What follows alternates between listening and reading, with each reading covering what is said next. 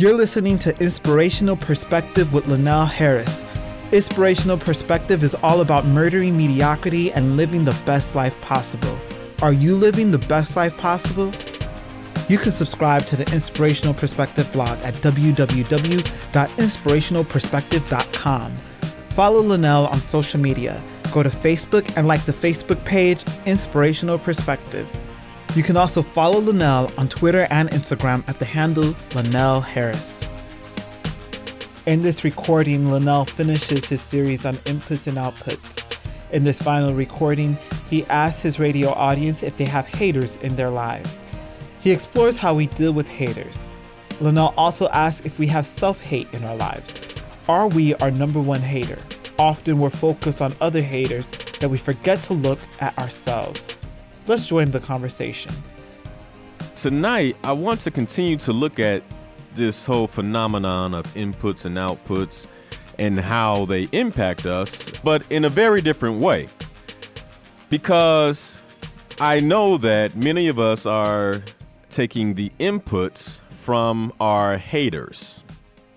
All right. So are you taking inputs from your haters? That's the question. Are you storing old information in your mind that translates to hate whenever you try to get ahead, you try to get some traction in your life? Because our enemies can only be our enemies. That's all they can really be. Any power that they have to hurt us mentally, to hurt us internally, must be given by us freely. We have to give them that power. Otherwise, an enemy is simply an enemy. Now, you fast forward, rewind, maybe 4 or 5 centuries ago, and an enemy probably could do a lot more to you, right? Or maybe just a century ago, or a century and a half ago with the Wild Wild West. If they were carrying a 6-shooter, they could do quite a bit to you. But nowadays, our enemies, for the most part, right? I would say for the most part, you still got a few knuckleheads out here. But for the most part, your enemy can't do much to you other than hate on you. And so most of the power lies with you in how you translate and interpret that hate. So tonight, I'm asking these 2 questions. Got haters in your life? That's one of them. So how do we deal with that? And I have a number of ways that I'll be sharing later. And then the second question is, got self-hate in your life? Because I think sometimes we're so focused on the external haters, we forget that we tend to hate on ourselves more than anybody else. All right, so this is part 3 of inputs, outputs. And if you remember, the original question I asked was, do our inputs predict our outputs, thus predicting the probability of our success? And tonight, I want to take this topic just a little bit further, and like I said, and how we translate those unwanted inputs. How do we translate an unwanted input to actually make it beneficial? Because if the brain acts like a computer, then it's only as good as the information we upload. But we also have the choice of decoding or recoding the information we upload to be completely beneficial. Now, and that takes a great deal of emotional intelligence, but it can be done. So check this out. Again, our topic in question tonight, this is Inputs, Outputs, Part 3. And the questions are, got haters in your life? And number 2, are you your number one hater? And join the conversation. Give me your thoughts. Give me a call. If you want to, keep up with tonight's topics or check them out, get a head start, you can do that on www.inspirationalperspective.com. And the titles of some of the things I'll cover is, one of the posts is, who is your worst enemy? Another one is, never let anyone tell you what you cannot do. Can't wait to talk about that. And then 7 ways haters can actually help you. That should be a good one. And then, again, if we have time, I know I missed it last week. I actually been missing this one for the last 3 weeks, but typically we get phone calls towards the end. But I think this is going to be more beneficial than ever this week, a lesson on belief. And it's taking a look at the life of Muhammad Ali. And I think it's perfect, to follow up with haters, because nobody had more haters than Mr. Muhammad Ali. So we'll end the show with that if we have time. Okay. And again, go out to the website, check it out, subscribe, www.inspirationalperspective.com. All right. Got haters in your life? And are you your number one hater? So there's a lot of directions I can go tonight with this topic. But the first place, I think it was sometime last year. I asked my listening audience the question, are you a winner? That was the theme and the topic of the show. Are you a winner? And during the show, I discussed the qualities of an individual with a winning mentality, right? Because we've been talking about inputs, outputs, and you cannot be a winner unless you are a winner in your mind. And so towards the end of the show, got a phone call from a gentleman. And he revealed that, over the last 10 years, he had been losing in life. And he shared, a number of his losses. Some of his losses were related to relationships. He talked about finance and how he had, made some mistakes in his career. He talked a little bit about drug abuse and how that played a role in his losing streak.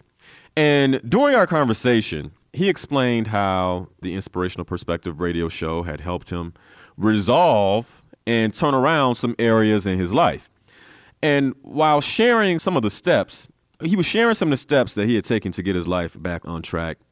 And he made this statement that captivated me. And I thought it was very inspiring. And what he said was, I am working on the inner me so that I do not become an enemy of me. And I remember that evening, because at first I didn't hear what he said clearly. And once I finally figured out, somebody hit me on Facebook, said, hey, this is what he said. And when I finally figured out what he said, as you know, I do a lot of thinking on the way home, right? And so I was driving home from the studio and, I kept thinking about what he said. And, I began to realize that all too often we focus our attention on the exterior presence while completely neglecting our inner being. I mean, think about this. The amount of time that we take to groom and take care of ourselves, the hygiene that we go through, typically is because there's some external performance factor that is measured by others. It has nothing to, it has some to do with us, but often we're doing it because it's measured by others. And so we spend a lot of time on the exterior. But as a result, we spend very little time on the interior because it's a little more difficult, a little more slippery for someone to actually be able to tell what's going on the inside by looking out at the outside. So they say. And I say that because it's my belief that our exterior is a clear representation of what we give and how we care for the interior. And, there's a lot that can be hidden, right? But typically, we know what the exterior looks like naked. And so we know what we're hiding. And typically what we're hiding has a lot to do with the attention that we give the interior. All right? But I think you guys get where I'm going. Because we give a lot of mental energy to identifying our external enemies, right?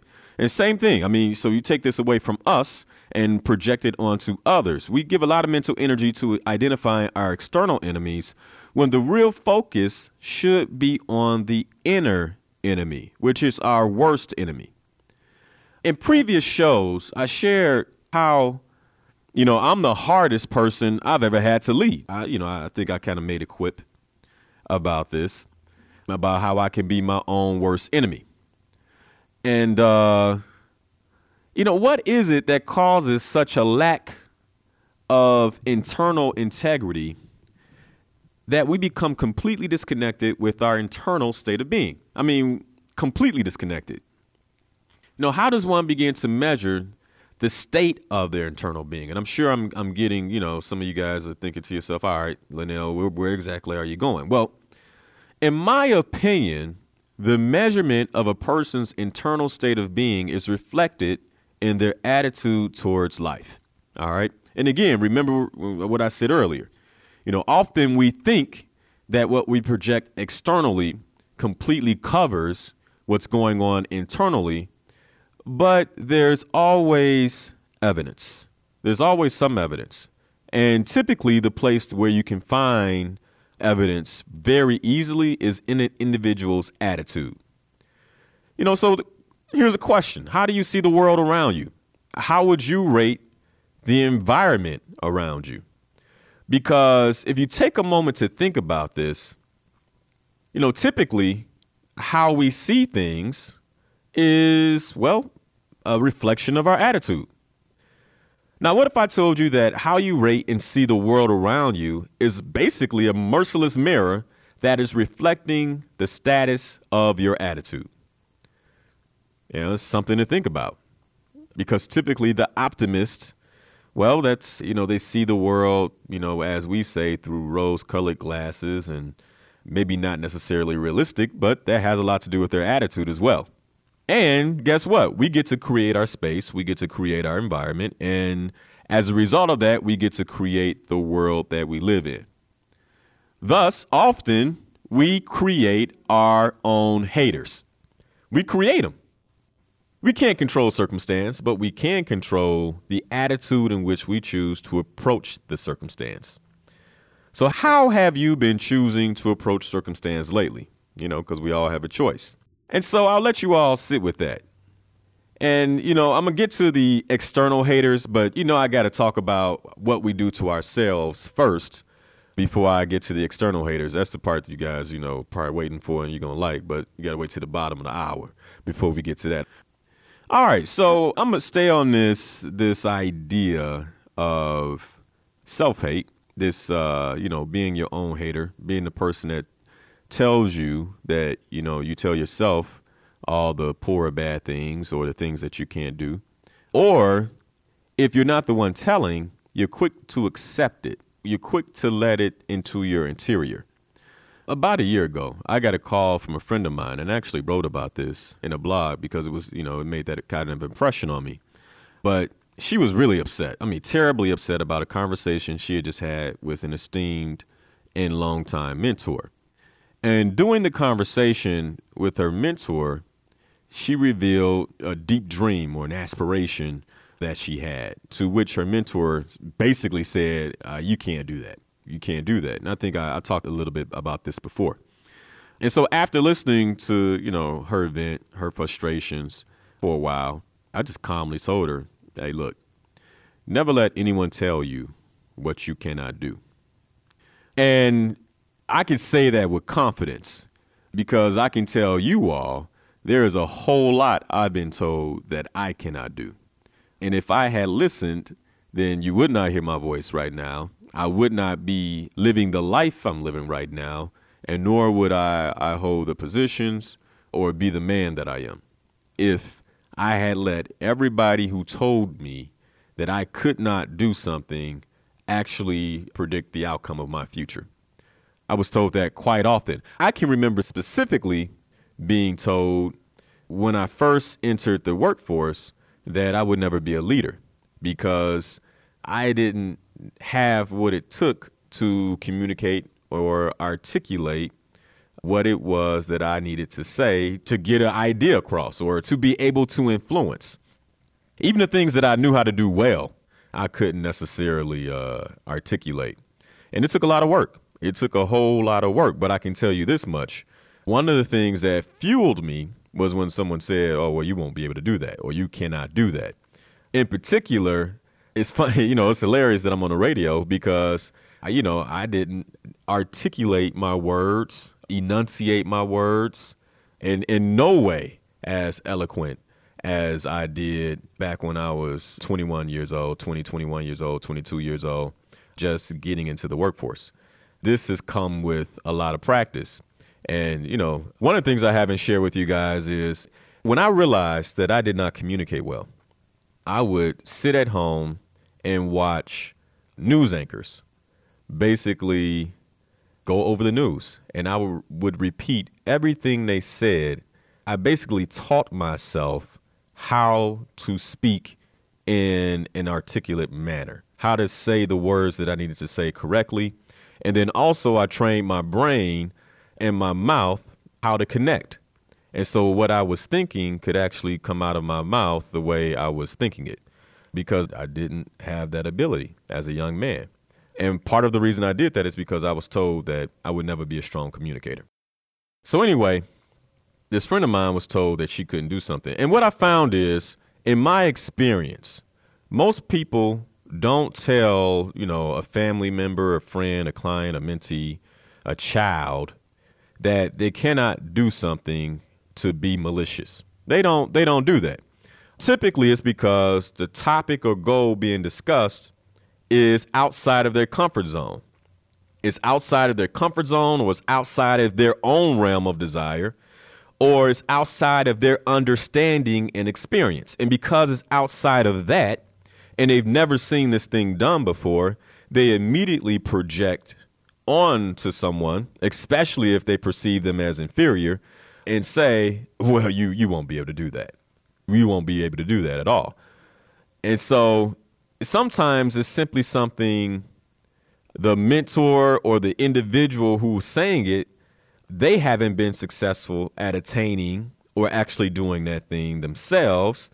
And so they're pushing and they're projecting. And, it's interesting because friends, family members, mentors can hate too. And it's important to remember that. So again, don't let anyone convince you of what you cannot do. Don't let that happen. I don't even know how I got on that, but haters don't always tell you what you can't do because they want to see you fail trying. And so it's interesting because, this hate can come from the friendly side, and they may not even know that they're pushing it on you. And so it's important for you to stand strong enough in your goals, your aspirations, your dreams, to the extent where when it shows up, you don't get caught in it. You're able to basically deflect and keep moving. Because, I don't think, sometimes parents, they don't realize that they're setting almost like invisible boundaries for their children. Because, if you have parents who are doing well, they have a nice home, they have a nice car, then as a child, you go after that. And when you get it, there's almost an invisible fence where, okay, that's as much as you can do. And often I think that's why some of us go to work day in, day out. We're not satisfied. And we're like, man, I did everything I thought I wanted to do, but something's missing. Well, probably because you should have kept pushing and creating even more of a legacy than what your parents created for you. But without them even saying it, we kind of put the invisible fence up ourselves. And so I don't know why I said that either, but I guess somebody needs to hear it. All right, so let's transition real quick. I want to talk about or have the conversation of the 7 ways haters can actually help you. 7 ways haters can actually help you. And this is how it basically went down. So a few weeks ago, I spoke to a group of children in elementary and middle school at Governor State University. And at one point in my talk, I began to share a story from my youth. And I was talking about when I was their age, I had a speech impediment. I had to go to speech therapy, et cetera. And I was just letting them know, now I'm here in front of you, I'm talking. But anyway, I asked the kids if they had any haters in their lives. Now, mind you, this is a group of, 6, 7, 8-year-olds, okay? And so it was a stretch, but, I figured, hey, I'm sure they know the vernacular. Let me see if, how they respond. And they responded. I was surprised by how they responded because when I asked the question, some of them actually jumped to their feet and were like, yes. They, kind of shouted out, yes. And I started chuckling because it became really clear to me that no matter how old you are, no matter what gender, what race, it was a fairly diverse group of children, you will always have a few haters, right? And some of the kids were looking around the room like, that's my hater right there. All right. But you'll always have a few haters. And everything you do is hate-worthy to your fiercest hater. OK, everything you do is hate-worthy. And to hate, the hater has to talk or type about what you're doing. Right. So in order for them to hate, they have to take some action. And I think sometimes we don't realize, and I'm going to get into the 7 ways haters actually help you, but this is not one of the 7. I don't think sometimes we realize in order to have haters, that means that you have power. You have power because in order for somebody to camp out and to say, I am going to react to everything that you say means that you are sending a tremendous ripple effect into the universe to the point where this person reacts every time you do something. And to me, that's inspiring. OK, so if I can do something that is actually making another person have an immediate reaction, whether negative or positive, that means that I'm emitting a great deal of power, and that's recognizable. OK, so another way just to look at hate. But the hater's lens is typically negative, right? So they rarely can distinguish things that could be considered positive. Everything they're looking at that you do, they're trying to find the negative aspect of it. And so, number one, I skipped a little bit. All right, I skipped a little bit. Since having haters is a harsh reality of life, especially for anyone trying to differentiate themselves, I wanted to share the top 7 ways haters can actually help you. All right. Now I'm going to go into number 1. OK. Haters may spread bad news about you, but they often inadvertently spread good news too. All right. So this is the first way that haters can actually help you. Because, it's funny. I was having a conversation with my brother. And this is a little bit after I first started the show. OK. And I was telling him, I'm like, man, I'm surprised at how many people listen, blah, blah, blah, blah, blah. Because it's tough when you're on the radio. You're not really sure who's listening, who's not, who's actually out there. And so you start getting feedback. And my brother was quick to tell me, he said, look, that's the people who are out here to support you. He said, your haters will never tell you that they're listening until you mess up. And they'll be the first ones to say, well, that show didn't go so well now, did it? And I didn't think about that, And so typically the haters are helping you. And they don't even know it because, the more people that are listening to the show, the better the ratings, right? Whether they're haters or not. I mean, that's real. So anyway, number 1 is haters may spread bad news about you, but they often inadvertently spread good news too. Because, like I said, everything you do is hate-worthy to your fiercest hater. And to hate the hater has to talk or type about anything that you're doing. All right? Number two, a hater's presence counts too. And I think I just referred to this. But, let's say you're performing in a play. Just smile when you see the haters in the audience. Because whether they know it or not, they're helping you get credit for a sold-out theater. Write a blog, launch a website, just do something.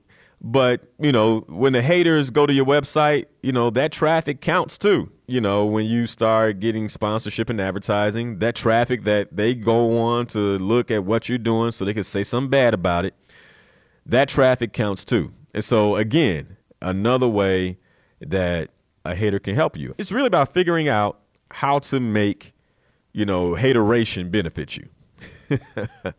All right. So that's number 2. Number 3, haters offer their direct critique for free. Now, check this out, because your trusted friends may not have the courage to share really critical feedback with you. They might not have the courage to tell you, like, hey, you know what? That show was awful. And there were a lot of things you could have done differently, Linnell. But what I can count on is that a hater will. And they'll point out what could be done better. Because while a hater can often say things with the purpose of discouraging you, they often pay closer attention to what you're doing right and what you're doing wrong than your close friends do. So don't be so quick to dismiss everything a hater may say about you. And this is where emotional intelligence comes in. You got to chew on everything that's coming your way because their critiques could serve as a useful feedback channel that would maybe make the hater cringe if they knew it was actually helping you. Now, this is a tough one, but I'll tell you, often we say, I learned how to be a good leader from my bad leaders. Like I had a leader that was so awful, I learned what not to do when I got the opportunity to lead. It's the same thing. It's the same exact thing. Often haters can help you in a way that they don't even know they're helping you. All right, number 4. Having a hater proves that you are somebody, because it is impossible to hate on a nobody. A nobody can't get hated on. And so just keep in mind, the more people pushing negativity your way, the more significant you should feel. Instead of it tearing you down, use it as something to tear you up. All right, enough said there. Because again, it's impossible to hate on nobody. All right, number 5. You can use the haters as steam to power your dreams. Now, I wish I could take all the credit for that one, but actually that comes from someone else who's hated on quite a bit, Kanye West. And that comes from, I lifted and kind of recomposed this some years ago after hearing the lyric in his song Last Call. And in Last Call, what he said is, now I could let these dream killers kill my self-esteem or use my arrogance as a steam to power my dreams. And I kind of rewrote and fit the lyric to me. And what I say is, now I could let these haters kill my self-esteem or use them as steam to power my dreams.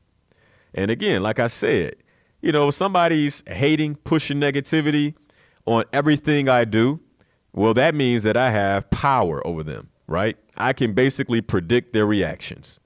And so instead of feeling bad about what they're doing, I use it as a way to feel good. All right, number 6.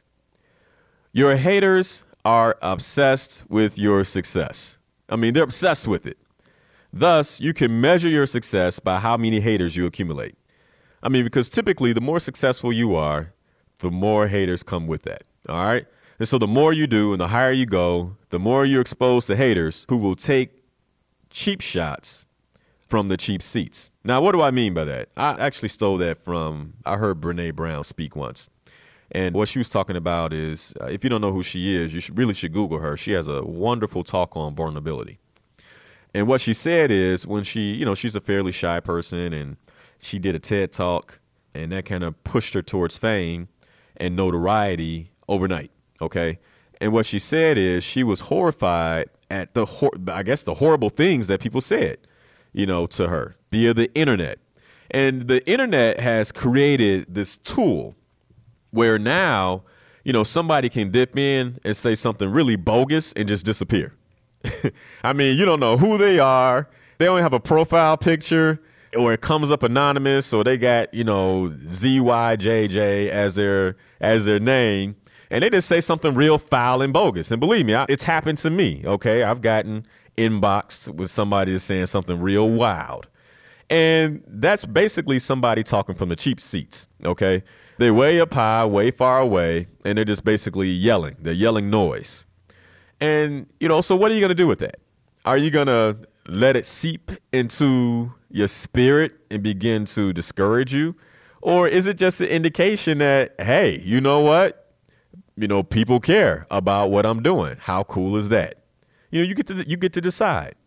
But you can be for sure, once you begin going after whatever it is that you're dreaming about, whatever your goals are, and you begin mobilizing and creating that ripple effect that I've talked about before, people are going to basically buy seats in 300s and 400s, the cheap seats, and they will shoot things at you. And you got to be cool with it. Don't let an abundance of criticism slow you down and discourage you, is what I'm basically saying. Just keep in mind that an exponential growth in hate is often the consequence of an exponential growth in your success. All right. And to the young people who are listening, this cyberbullying, somebody texting you or Facebooking you or tweeting you, saying things about you, keep in mind that they got their mind on you. And so you must be doing something right for them to be sitting at home, trying to figure out how to say something to you to bring you down.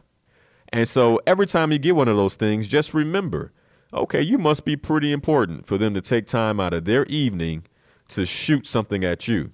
And instead of it, hurting your feelings or getting you upset, use it as a tool to inspire you and to let you know that you must be doing the right thing. Somebody, and you get this all the time. Oh, you must think you look good. Well, if that's the way you opened it, I must be looking good. I must be looking good. I must be smelling good. I must have done something right. Because whatever comes out your mouth next is to try to create a sense of basically discouragement about how I'm showing up. Okay, number 7. Having a hater means you must be doing something right. Now, I think I said that already. This one is simple. Haters like controversy. And so if you're failing, if you're just basically dropping the ball and completely off track, you won't need a hater to tell you that. All right. Your family and friends will tell you with all the love they have. And typically the haters just sit back and watch. So there you go. 7 ways that haters can actually help you. So, I want to know, how are you translating hate? And do you believe in yourself? Again, this is Inputs, Outputs Part 3. So just something, a different way of considering how we take the inputs and outputs. Now, I could go through these again and begin to talk about self-hate, right? Because almost in every one of them, there's an aspect of what we do to ourselves internally and how we think. And so what I will say is this: before you can become adept at blocking or creating a barrier against what people are pushing at you on the outside, you have got to really fortify your mind on the inside against yourself. Because again, your worst enemy can be you. Before anybody even hears about the wonderful idea you have, before anybody can hear about the dream or the goal, typically there's something inside of self that's already shutting it down, saying, nope, that's not something you want to do. And in coaching, we call it the survival mechanism. The survival mechanism is really there to keep you at status quo, because status quo is safe. Whether you like it or not, whether you're encouraged about it or not, getting up and going to work every day seems safe to your survival mechanism. And so as soon as you begin thinking outside the box, coming up with ideas that are going to push you to the next level, a lot of times it's self that will completely jump in the way and say, nah, you can't do that. Why are you even fooling yourself into thinking that that's something that you can do? Because that's just how the survival mechanism works. The comfort zone, basically our fears are protected. You can think about it as a fence around us as long as we stay within our comfort zone. And so when you begin to do things that push you outside your comfort zone, that's why your body has, that biological reaction of sweating, adrenaline rush. You don't have to run away from a dinosaur or a tiger. You're just standing in front of a crowd about to express an idea. And all of a sudden, your body betrays you. Why? Because your survival mechanism wants to keep you at status quo. It doesn't want you to go to the next level. All right. But I got Gino here. Gino, how you doing, brother? Hey, how you doing, Manel? I'm enjoying the show. It's an amazing topic. I was talking with a young man I know now. He had a level of success, and he had come to me. He confided in me about some of the flack that he was getting concerning his level of success. Mm-hmm. And so I basically told him that I guess to a degree you've become so relevant to them that now you're living rent-free in their heads. Yeah. And as Les Brown's high school teacher told him once, don't let someone's opinion of you become your reality. Yeah. I said, because the bottom line is, if you weren't at that level of success that you're at, they really wouldn't have anything to say. Mm-mm. And we know what, sometimes they would. They would. They Yeah, I Even in simple things, I've seen people, Linnell, just simple. They work a lot of overtime on their jobs, and maybe they get all this extra pay, and people get mad at them for working overtime. Mm-hmm. Oh, when you're trying to make all the money, why are you here so much? I mean, that's how people are. Oh, yeah. And it's unfortunate, and I believe that one of the major reasons why is because as individuals, one study has shown that our self-talk is 80% negative. Mm-hmm. So if I'm talking about my own self, 80% negative, what do I have for you? Exactly. But probably not something that's going to be positive and uplifting. Yeah, because I can imagine people who I know that know you, some people I don't know that know you. I can imagine some of the hate mail, so to speak, you've received over a period of time. But apparently, I guess you, like you said, just use it as fuel to elevate even further. Well, I mean, that's something I've learned to do. That's what you have to do. And I tell you that, for every, piece of negative mail, there's always someone else who's saying something positive or just saying, hey, keep it up. This has changed my life. I enjoy what you're doing. And so it neutralizes it. It completely neutralizes it. And I keep in mind, to this point, Gino, if I weren't doing what I'm doing or if I had been failing in life, somebody would have something to say about that. I thought that Harris boy would do better than he did. Exactly. So, yeah. You can't, either way, other people's opinions, you have to wear them loosely, good and bad.